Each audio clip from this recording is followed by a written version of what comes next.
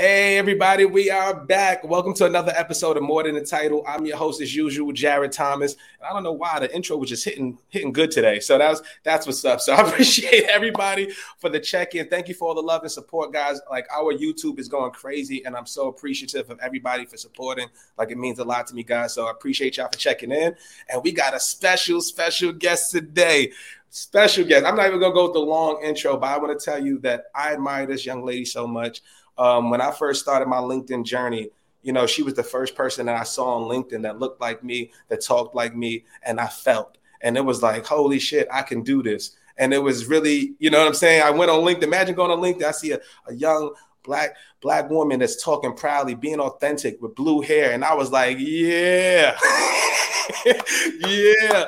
And, you know, she has a great following. She's super authentic. She does a lot of great things for the community, for the culture. You know, I just want to thank you for joining on. But let's introduce our special guest, Madison Butler. What's up, sis? Oh, God, thanks. It's so funny that you say that. I am so shadow banned right now on LinkedIn. I'm so what? Let's talk about it. Let's talk about it. Oh, my God. Let's talk. So what does what does shadow banning consist of on LinkedIn? What are they doing? So I can always tell because my content is like regularly the same in terms of engagement. And so it's like how I grow followers. Yeah. But the thing that will set me off is people will message me and be like, oh my God, have you gotten off LinkedIn? I haven't seen your content. Are you okay? And I'm like, nope, I'm still here writing content every day. So it's so frustrating, but it's so normal for them. Yeah. So for me, like I used to probably gain about 1,000 followers a week. I'm like lucky if I hit like 10 followers a week right now. But people really like can't see my content, even if they follow me. I had someone who said they have like alerts on my posts and they're still not getting alerted when I post. That I'm not going to lie. I dealt with that the same thing. I didn't see your post for like 4 months. I forgot when, but I didn't see. I was like, what the hell is up with Madison? I haven't seen her. I know you're out here. And then I had to actually go to your page, see your content. And then once I started engaging with it more, it started popping back on the feed. But that's crazy. 1,000 followers a week, sis. Yeah, that's insane. Like, I'm not even gonna lie, that's insane. Now I need you to answer the question too, sis, because I know people are curious, and I've always been curious because your pen is fire. What is your process for coming up with content? Do you off the spot, like you get inspired and you just kind of just type it out? No type, I don't care what it is, I'm just gonna let it fly, or so yes. Basically, I have like a process. I typically I try to post around the same time every day because that's when people expect it. So I usually get coffee and I like make my whole house feel like both my partners are like required to not be in the room so I can think. But honestly, it's just usually pre-written, and sometimes I may like recycle old content too because I'll still want to touch on the same topics, but I'll write new stuff about the same topic. Yeah. So I'll go back and read some of my old content, maybe that I haven't talked about in a while. I also use trolls a lot for inspiration. Recently, I've gotten some like pretty heady death threats, so that's been great. They've been really good for content for me. It's not like I don't have like a big intense process where it takes me hours. And it's funny because a lot of my trolls are like, "Oh my God, how do you have a job? You're on LinkedIn all day." It takes me 10 minutes maybe to write my content, and then maybe I'll spend another 10 minutes on Canva if it needs a graphic. So like all in all, a 20-minute a day process isn't too bad. That's fire. And I thought I was the only one. I'm not going to lie to you. I have no process either. I try to do around the same time, but I feel like timing really doesn't even matter too, because if good content is good content, it's going to show. But 1,000 followers in a week, like what do you think is the biggest, what is the thing that's contributed to your success on LinkedIn? Why do you think people follow you? I know why I do, but what is the one thing that you think that draws people to you? You know, I think it's the fact that I talk about all this stuff in a way that makes it feel real and I don't really sugarcoat it. I think a lot of what you see, and especially DEI workshops and DEI programming, is stuff that centers whiteness, because at the end of the day, you're trying to get white people to tune in. I don't care. I don't write my content for whiteness. I don't write my content for white people, because then I'll say this over and over, like, I don't do this work because I want to like save racists from themselves. I personally don't care. Like, go be a racist. However, my whole thing and the whole reason I do this work is to dismantle the systems that allow them to thrive. So they're always going to be here. We're never going to solve for the individual, because some people, regardless of education, they choose this because it benefits them. White supremacy benefits them, so why would they let it go? Fact. So for me, my whole thing is about dismantling oppressive systems like white supremacy, because everything else stems from that. And I think a lot of people especially in communities that are marginalized, understand what it's like to sit in a room for a DEI workshop 101 and you got like white people crying and you're like, why are you crying? Please stop crying. This is not your moment. And I don't want to give them that moment. That's, every other moment in life is about them. And it's certainly not going to happen on my page and my content and my writing. Sis, you are so real, and this is why I love you. So where did that start from? Obviously, because you're African American, all that other good stuff. We've been through the struggle, but most people are hesitant to talk about the topics that you talk about, myself included. So when I see some of your posts, I'd be like, "You said that shit?" Sis, can we say? Is it possible to say? And I'd be so proud. But I also think about what are the ramifications of that, right? How can it help or affect or hurt your career? So what advice would you give to another Black professional, male or female, that love your content and want to start their personal branding, but want to speak about topics that you speak about? So how do you get them over that fear? Or what advice would you give? I think it comes with knowing that it also 100% means not everyone's going to like you. You're not for everyone. I'm not for everyone. And that is, at this point in my journey, 100% by design. I do not want to work for people or for organizations who don't want to do this work. And I mean the real work, not like the let's have a workshop and hug and we'll have cookies after, like not that work. And so for me, like the greatest part about my brand is I'm so out front that like the only companies that reach out to me are companies that are like, oh, this is what we want. Mm-hmm. But it means you have to get really good at rejection, which is fine. But it sucks. Like there's no point of rejection that doesn't suck, because human nature is to crave acceptance and to crave community. And regardless, if you hate someone, it still feels bad when they reject your identity and who you are. But when it comes to the spaces that I have to inhabit 40 hours a week, I want them to genuinely see me as the person I am and not what I can do for them. I am very aware that I'm very good at what I do. Mm-hmm. And for a long time, that's why people wanted me, because I could come in and do that work, but they didn't give a shit about who I was outside of my 9 to 5. But it turns out the person I am outside of my 9 to 5 is exactly who I am in my 9 to 5. And they didn't want that. They wanted me to like take off my little gay sweater and put it in my cubby and be like, all right, I'll grab that at 5. Yeah. That's just not reality. That's not how the world works. Even if that's how we've been programmed to think the world works. And so, I would encourage you that it sucks. It sucks in the beginning. It sucks to be rejected, but there is so much power in understanding who you need to be for yourself. That is so real. There is power in getting to call yourself home instead of trying to consistently run to the door of other people's acceptance. And that's been a really freeing thing for me. That's amazing, sis. And but I'm curious too, because I know, first of all, with your following and the love that you get, so I know you're able to get in the rooms and your authenticity kind of filters out and gives you the businesses and the people that you need to be around, and allows you the people who want to see you and want to go after the initiatives and, after the same missions as you, see you and accept you. But like, what about that rejection? Has there been one time that you have been rejected and you kind of knew it was kind of as a result of the content? And how did you get over that? Oh, I've definitely had moments like that. And I think for me, it's always just being in the mindset that it's never about what rooms like deserve or are deserving of me. It's not about that. It's not about like these things. I should deserve to be in any room that I want to be in. And if they're not the right people for me, then they're not the right people for me. And that's okay. Because at the end of the day, I know when I'm being rejected for something, it's probably something that was going to be fucking traumatic. Someone's going to ask me that sent me right over. And so for me, that's how I try to look at it. It's like, I am being spared from something that would have contributed to the trauma cycle. And I would much rather someone be upfront about that in a consulting meeting with me or like a original call with me than like 6 months into us working together. And they're like, oh, actually, I hate everything about you. And now I'm stuck in a contract with you. So for me, I really think about it as like, the things that aren't for me aren't going to come to me. And that's fine, because it's making room for the things that are for me. That has been a really hard lesson to learn, because I've had to really teach myself that like, it's okay when people don't like me. It's okay when people don't like me. When people say mean things to you, it is not a reflection of you. It is a reflection of like, they're going through some stuff.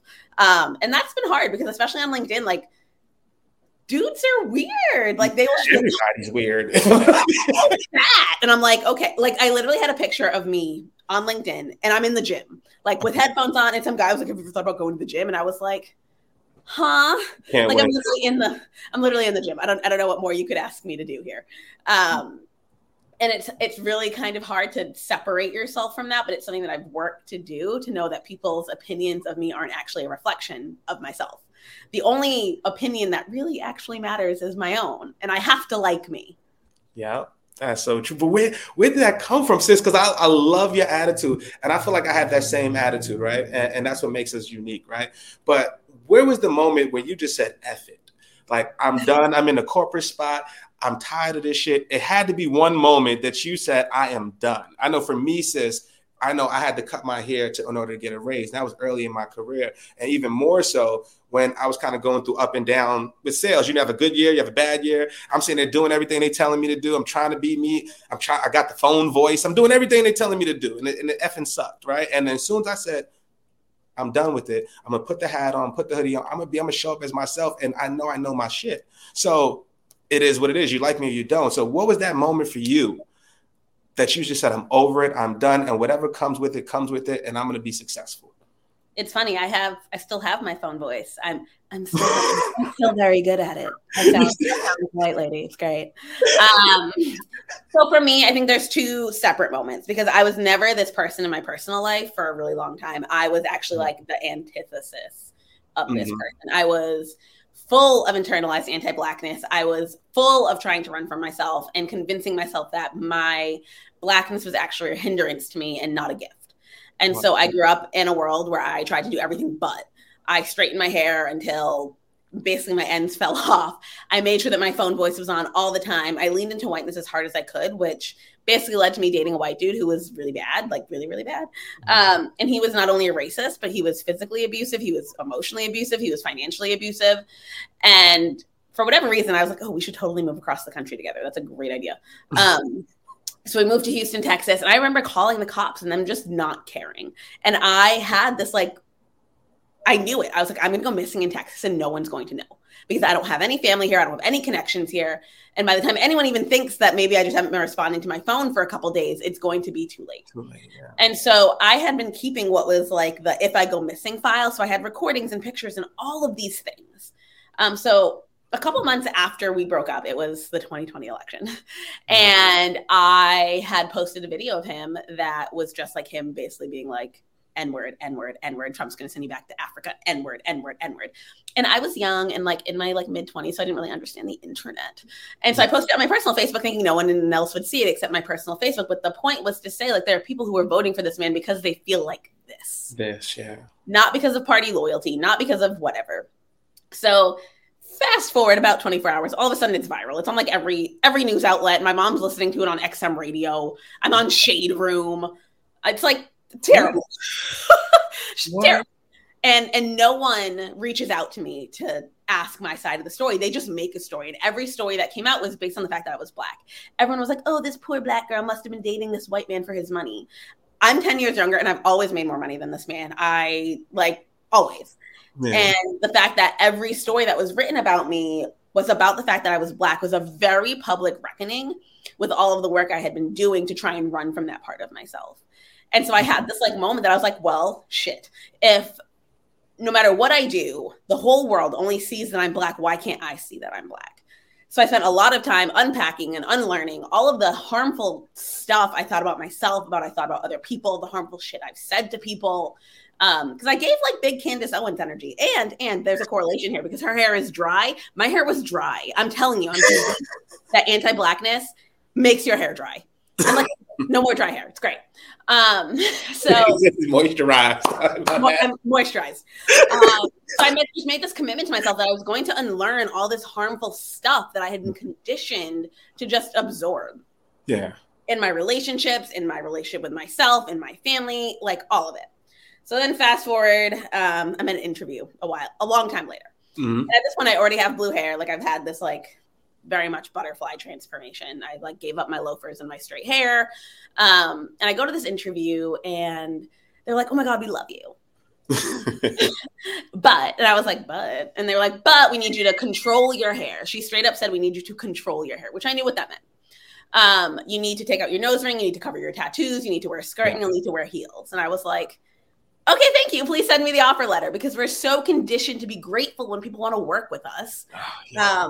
That's just, oh my God, thank you. I'm so excited. Thank you for your do it. Let's celebrate. Exactly. And then I'm driving home and I just started thinking about how many times did people want to work with me, but they didn't actually care about me. They actually hated me, but they knew I'm good at what I do. And so I was like, I'm going to go home and I'm going to make sure that no one asks me to change my hair again. Ha. So I go home and I'm like, blue-haired recruiter, because I was in recruiting at this point. And I put it on my LinkedIn. And that's how we got here today. Wow. And what inspired the blue hair? Because I got to ask, because that's what drew me to you. And I thought that was excellent branding. I thought it was strategic. I thought you went Takashi on me. I was like, you're not going to see it. You're not going to see somebody that looks like you on the net.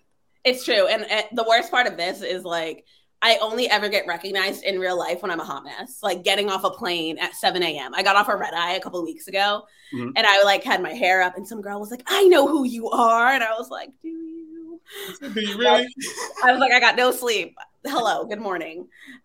Or like I ran into someone at Trader Joe's after the gym and they were like, I know you. And I was like, oh God, I'm sweaty. Like it's never when I look good. But I've been every color. And honestly, like the simple answer is blue has been the absolute easiest. And living in Texas, it was just a reminder of like, again, we talked about it before we got on. I'm just like East Coast through and through. And I really missed the ocean. Yeah. And, my hair was always a reminder of me of like this oceany color that I loved. And now I've put it in my brand and I'm kind of stuck with it because of that. Love it. Here we are. I love this, sis. And you brought up something crazy too. Like, so say you get off a flight and people are starting to recognize you. Does that also scare you? Or do you also, because I would imagine if I'm you, my head would be on a swivel. And I'm saying that respectfully. You know what I'm saying? So like, how do you ease, sis? Like, cause it's scary. Honestly, the biggest for me is I'm always looking around, but the scariest thing for me is when I'm on a stage, like at a keynote and I can't see the crowd. Yeah. Because I get so many death threats and then like my schedule is so public that for me is really scary. I try to be like friendly when people recognize me, but I'm really awkward in real life. And I was just like, oh my God, hi.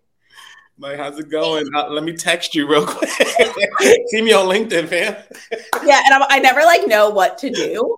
One time someone recognized me like as I was going in an airplane bathroom and I was just like, what else are you going to do? I had to pee. So, it is, especially with like the death threats I get. I mean, last week my death threats were so interesting that the FBI was interested in them. Wow.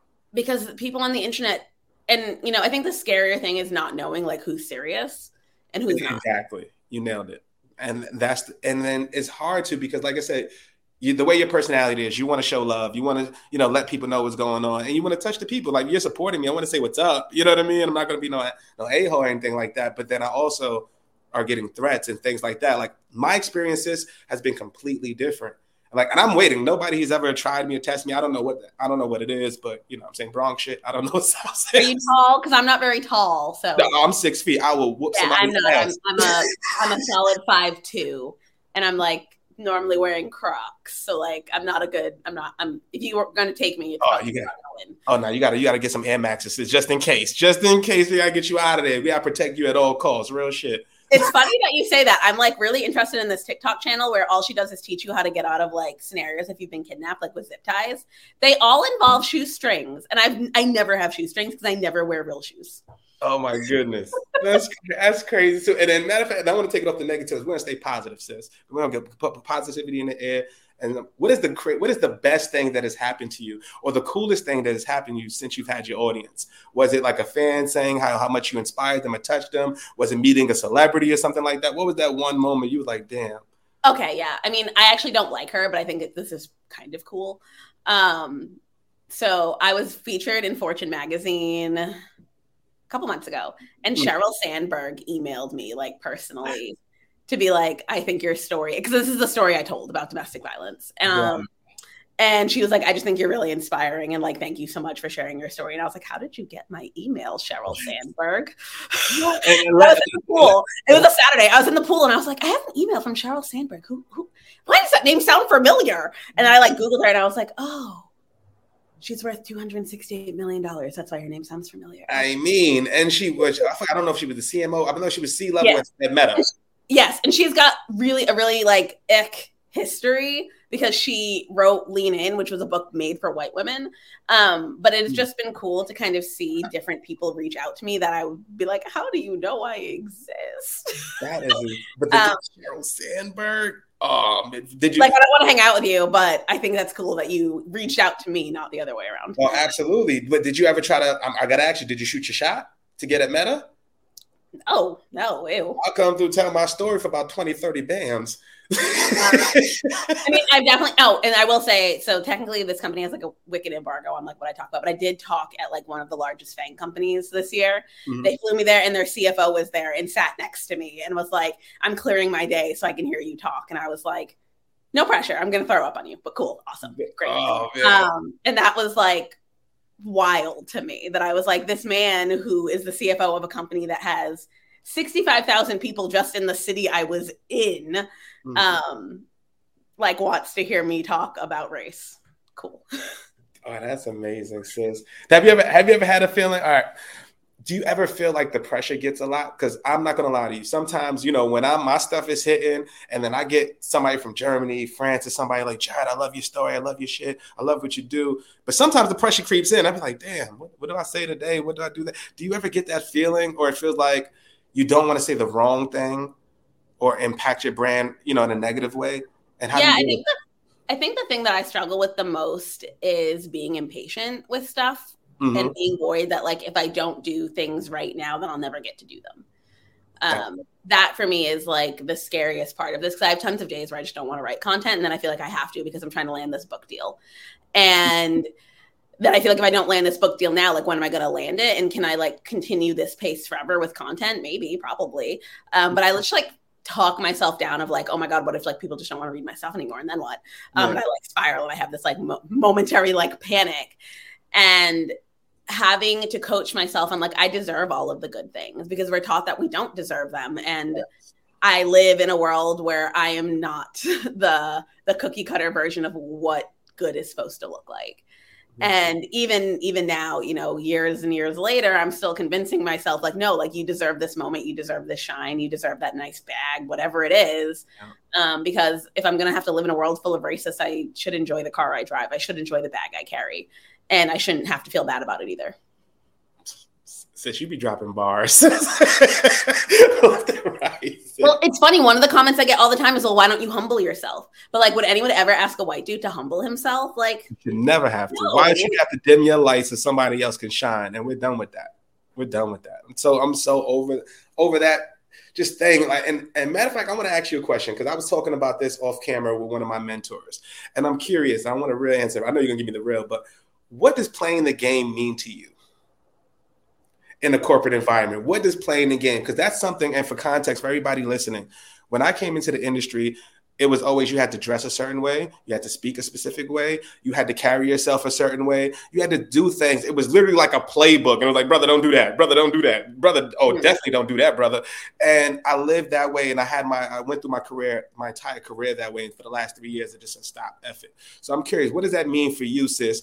And what do we tell other brothers and sisters, other professionals that are in the game that are just like stuck and want to get out? Like, what advice would you give?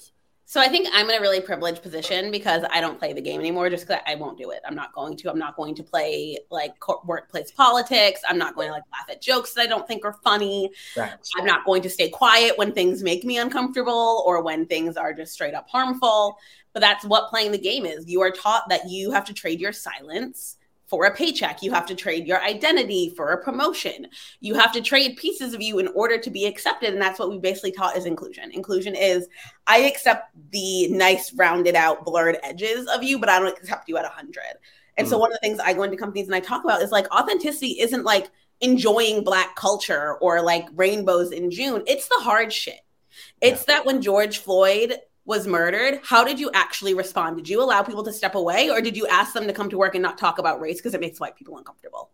Because that's not what actual inclusion is. Inclusion is accepting me at 100 and knowing that I'm not always great because the world is literally burning around me.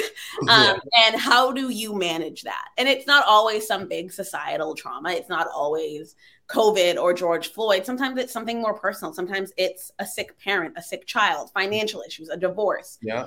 And for me, so much of us have to play the game and pretend none of that is happening. You have to go to work and pretend that like everything is great. I'm sending my emails. I'm sending my Slack. I'm smiling, smile and dial. And that's just not reality. That's not reality. And so for me, that's what playing the game is, when you have to basically bend to whiteness to make yourself look like an acceptable version of yourself, because we've decided that emotions and life experiences are not work appropriate.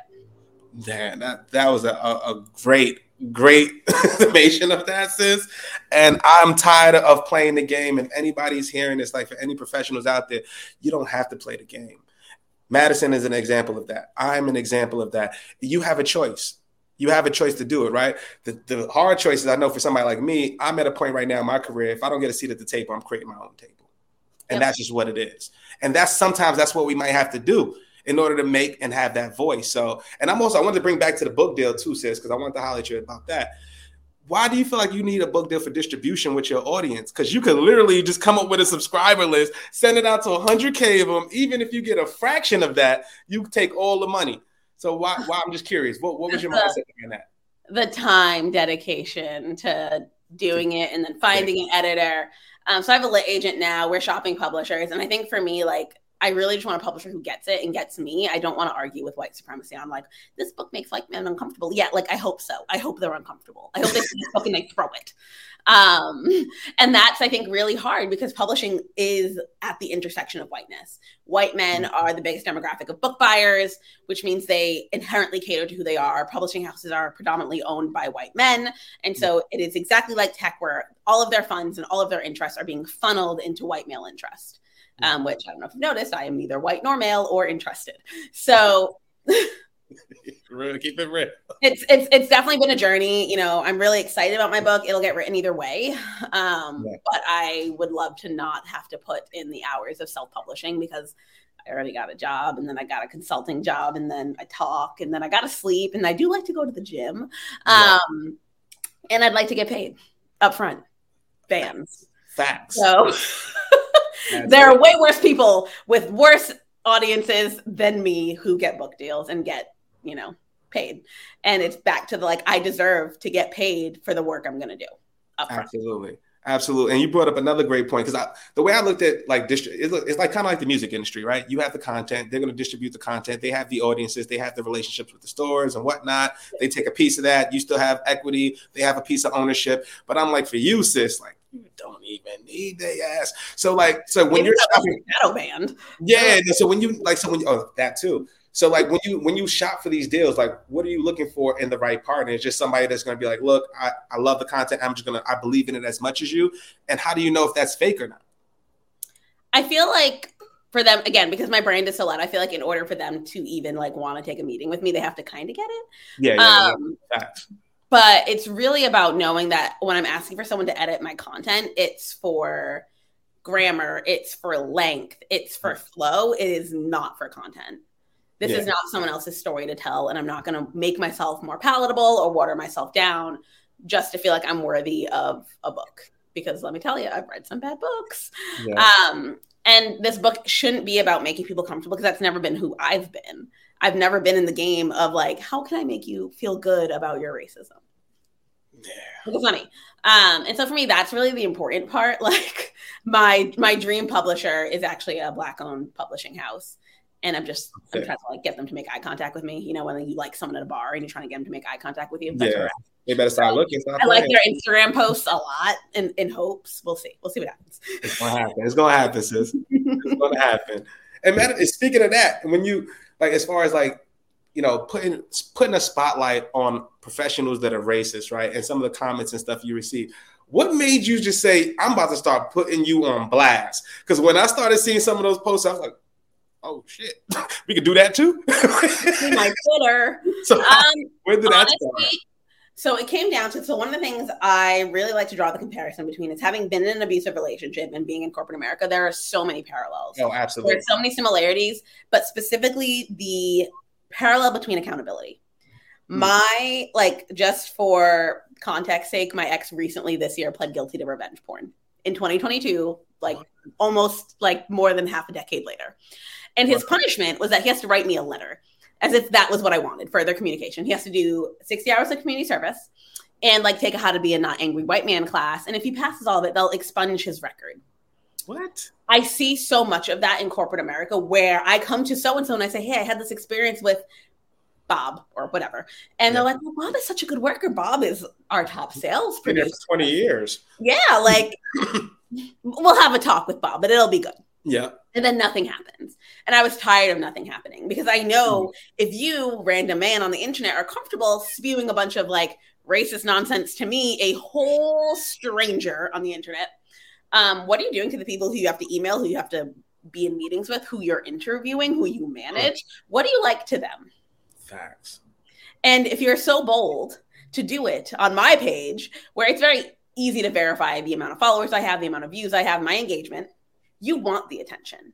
And this is the only instance where I'm willing to give you the attention. So when you come to my page and you say all the stuff, I want you to keep that same energy when your boss sees it. Like, say it with your chest, baby. Stand on it. Yeah, like you said it loud and clear. Like there was one guy who his rant was wild. It was like, I'm rarely shocked. And I was shocked, like shook. And I realized he worked at BMW. And I was like, dude, like, what? I was like, I drive a brand new 2022, ordered it myself, BMW. So like, this is disappointing. And then he doubled down. He was like, I know you're a customer. And he doubled down like a couple of times. But here's the wild part. So here's why I don't trust anybody. It's the whole thing.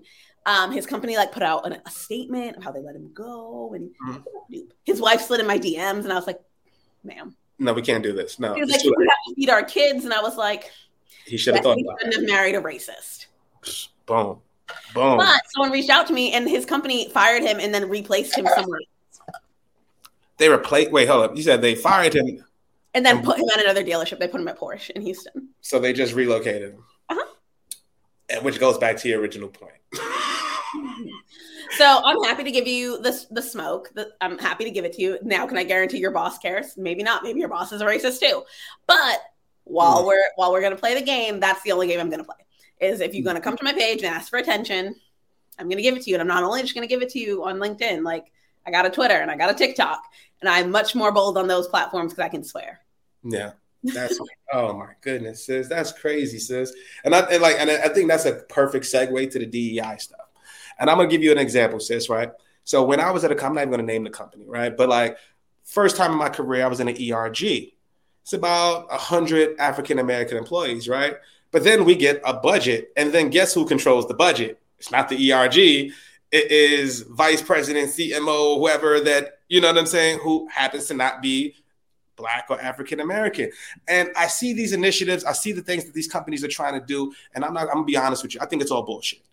And that's why I've never joined ERGs. That's why I've never been to that stuff. I just be like, let me get my 9 to 5 and let me go to hell home. So how do we change that perception for somebody like me? Like what are some of the good things that have you seen happen as a result of some of your work? Because I have not seen anything in the career or the places or the occupations I've been at.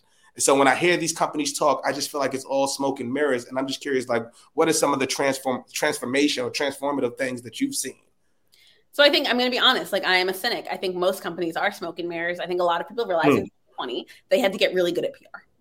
Yeah. And they did something that I believe is such a disservice to Black and brown communities because they went online and they said they gave a shit. Yeah. And they toted their donation dollars and they toted their little black squares. But then if you ask anyone inside their organizations, they're traumatized. And so now you've convinced me to come over there. It's like when you go on a date with a narcissist and the first date is great. They're bright and shiny. And then you get there and you're like, this is a mess. Absolutely. It's the exact same. And so I think there are lots of companies who do that because they have the budget to do so. And at the end of the day, money gets you whatever you want in terms of image. In terms of companies that are doing it right, I think it really comes down to like, do you honor your employees at the human level? I don't care about your perks. I don't care about your ERG if you're not doing it right. If you have an ERG as a means to ask people to do more work for free, then I actually think that is more harmful and more rooted in oppression than anything else. Yeah. And a lot of companies do that. They create these ERGs and they're like, okay, cool, teach us about your culture. Why is that the responsibility of people in your organization who you're not offering more money to? Why is the budget handled by finance? Why do you not have someone in this group who's in leadership who can help control the budget? Why does that have to be someone who's completely outside of this? Oh, yes, because you hired an entirely white, straight leadership team. ha ha. Shocking. And so for me, the companies that are doing it right are the companies who are, one, owning up to the harm they've caused, because that's the thing. Like, if you can't acknowledge where you've caused harm up until this point, then I can't expect you to do better. Because I think we live in this world where we believe in this good and bad binary, whether it comes to our organizations or ourselves. We believe I have to be a good person or I'm a bad person. Yeah. And so if I admit that I've caused harm, then I'm automatically basically saying to myself, I'm a bad person. I'm a bad organization. And no one wants to do that. So instead they fall on this defensive and they're like, no, we didn't mean it like that. You know, I didn't mean it like that. I'm not. No, it's never like that. You know me. I'm not like that. And we see that played out, especially in organizations at the C-suite, because a CEO, a founder, does not want to acknowledge where their own biases and their own unpacked stuff have contributed to the culture of their companies. And unless we can get past that point, we can't create change, because change starts at the top, not the bottom. Absolutely. Even if you have a ton of people at the individual level who want to create change, guess where change happens? Where the money sits. And so you can do all the ERGs to make people feel like something's happening, but if you don't actually give them the power and the pay to create that change, then it's just a smokescreen. Absolutely. Sis, you nailed it. And then let's take it a step further, right? So you get the company that's actually doing it well, right? Times get hard. They're laying people off. It's things like that. So I made a post maybe like 2-3 weeks ago, and I was like, I'm curious, with all these companies and organizations that are doing these layoffs, how is diversity taken into account? Is it only something that we look at when it's good? Is it only something that we're trying to do to show PR and say, hey, this is what we're doing. We're filling our numbers and hitting our quota, so to speak. So like, I'm like, in your experience, what is that like? What goes into those processes to figure out who goes and who stays? So I think it is by design that typically when we see people posting their diversity numbers, they're posting hiring, they're not posting attrition, exactly. Because no one wants to publicize who's leaving. And I think that's interesting, because if your little target goal is, I hired 12 Black men, but 14 left, you didn't even break even. But they don't publicize that, so you don't know.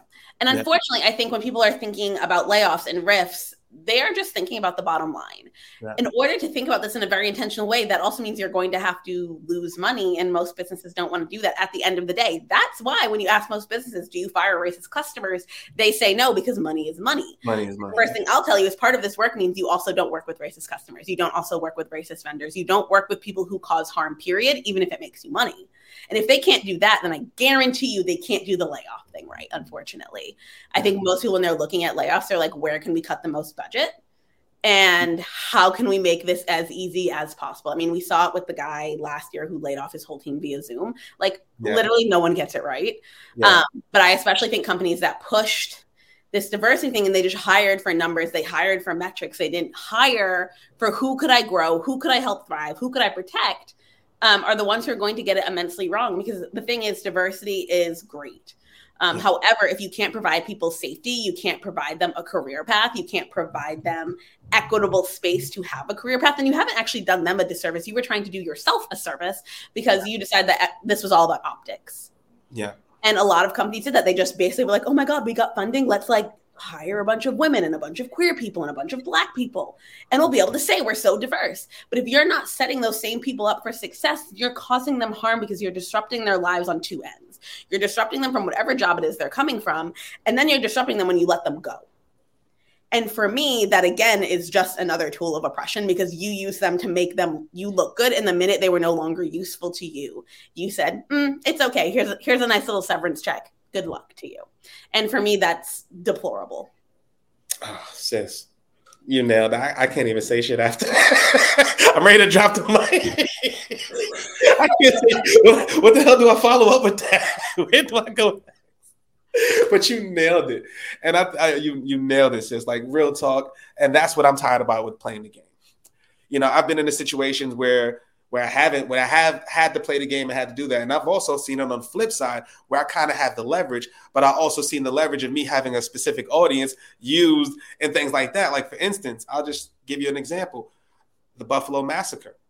I put something out that was just like, yo, you know, my feelings on it. That could be my grandma, my auntie and them. Like, I'm fucking pissed. Like, and I just happened to put it on LinkedIn. A company shared it. So I'm like, how am I supposed to feel like at that moment?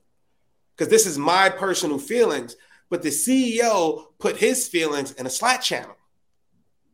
So why are my feelings being put on the forefront? And I had to really sit there and think about it, analyze it to myself. Like, am I just bugging? Should I be grateful for the look? They got X amount of followers. Maybe people will be drawn to me. But I'm like, yo, it's not even about that. It's like, what are you using me for? And then if you're going to use me for that, where is my money? Where's my paycheck? My money? So I'm curious. Let's talk about that, sis. Like, what do you think about for the people who have audiences like me and yourself? Obviously, mine is nowhere near yours, but like for somebody like myself who will generate X amount of 100,000 impressions, 1 million impressions, and the problem is I can't have I don't have any way to attribute. I don't have any way to say how many people figured out or pulled the demo in because they saw Jared on LinkedIn and talking that shit. How many people I know put in the application because they saw Jared on LinkedIn talking that shit. How many people are doing it? And I try to factor that into my pay. It's, we know it's important, but well, thank you. Yo, Jared, can you do the podcast for me? And da-da-da. All right, cool. I'm gonna need like 5,000 on top. We're gonna have to discuss this further, and you know what I'm saying? And it becomes that type of shit. And I'm like, are you kidding me? But you'd pay somebody else to come in here and do that? Yeah. Because it's me who works at the company. What are your thoughts on that, sis? Like, how do people who have a brand within a company? Where do you think how do they get to the point of monetization for their audience?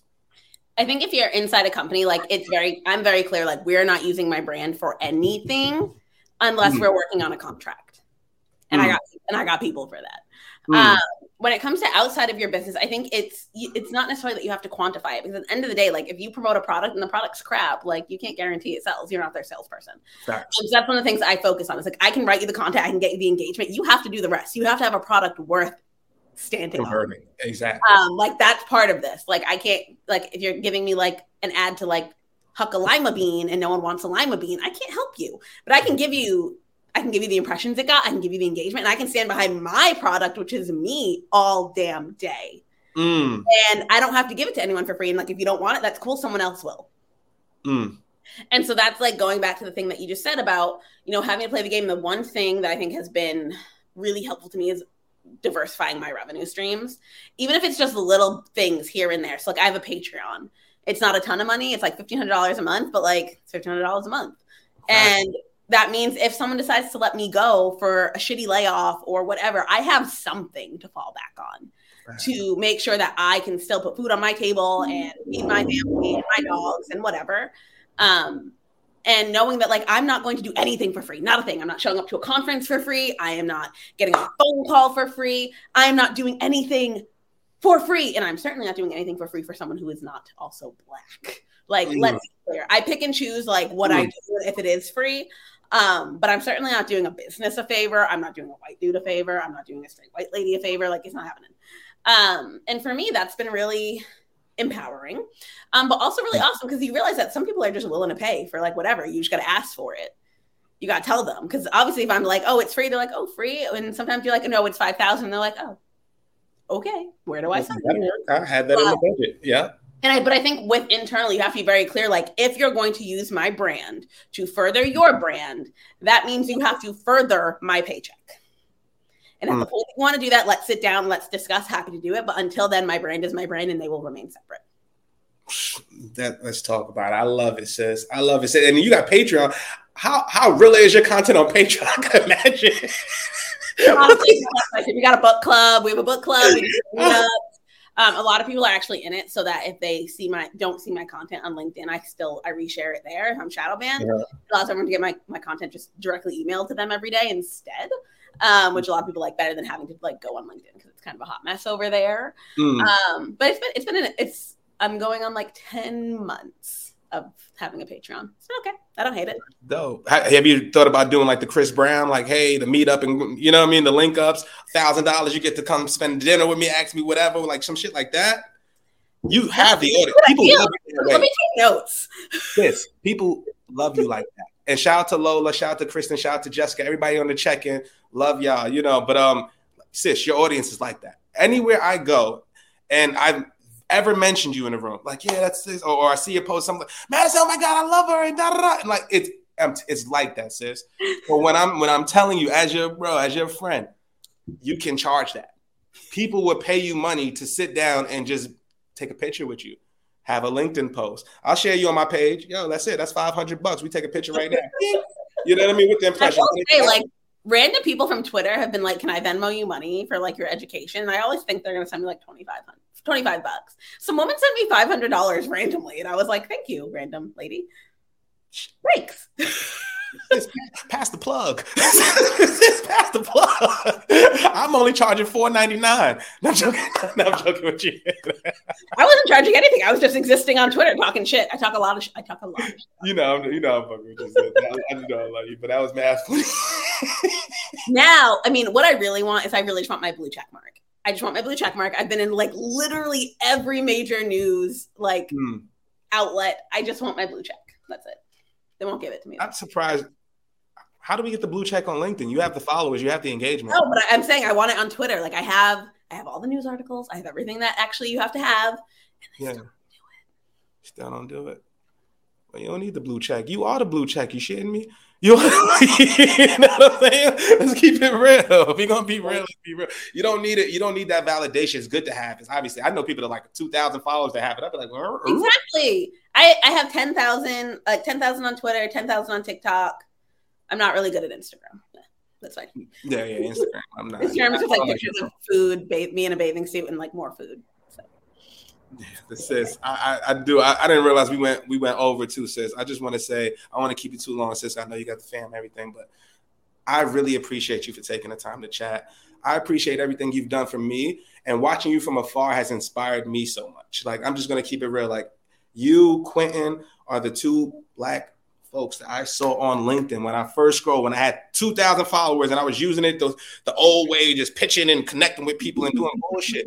You were the only Black professionals I saw on the platform. And when I saw your blue hair, I promise you, I said, you know what? And I saw Quentin. He had the fedoras. He was all cool and smooth with the job. I'm like, damn, man.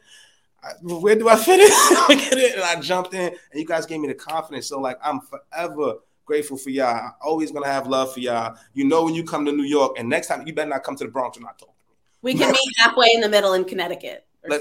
Sis, I'm going to Nordic. So when I go to Nordic, please. Oh, yeah. You're right near me. Please, when I go to Nordic, I promise you, I'm bringing me and wifey coming up to Nordic. Perfect. I'm hitting you up, and we're going to make it happen, sis. But thank you. You know, I'm rooting for you, sis. I know you're going to do amazing things. I can't wait to see the book. I can't wait to see all the other amazing things that you got going on. And please let me know if there's any way I can help you. I got a few plugs too, sis. I'm happy to plug you somewhere. Whatever you need, I'm here. Whatever you need. And I just want to tell you, love you to your face. And, for all of us that rock with you and, that you inspire, we love you. We appreciate you. And keep doing what you're doing, sis. We got your back. Thank you. And right back at you. Anything you need, I got you. Just come to the North. It's not a fight, then I won't win. I got Crocs on. No, I got you. If I'm over there, I got you. So let's keep it real. So thank you, everybody, for the check-in. Thank you for everybody continuing to watch and support the show. I really appreciate you guys. And, we're going to, do it again next week. I got the CEO of Stuckey's Corporation, Stephanie Stuckey. She's an amazing lady. She's going to pull up. And then after, we got Samir from CEO of Tint. And after that, we've got Paxton Baker, co-founder of the Washington Nationals, a brother on the board of the Washington Nationals, a major sports team, coming through to share the game. We need to know how we get there, guys. We need to know what's popping. So I got you on the plug, sis. I got you on some stuff. But thank you again, guys. Love you, and thank you for another great episode of More Than a Tie. See you guys next week.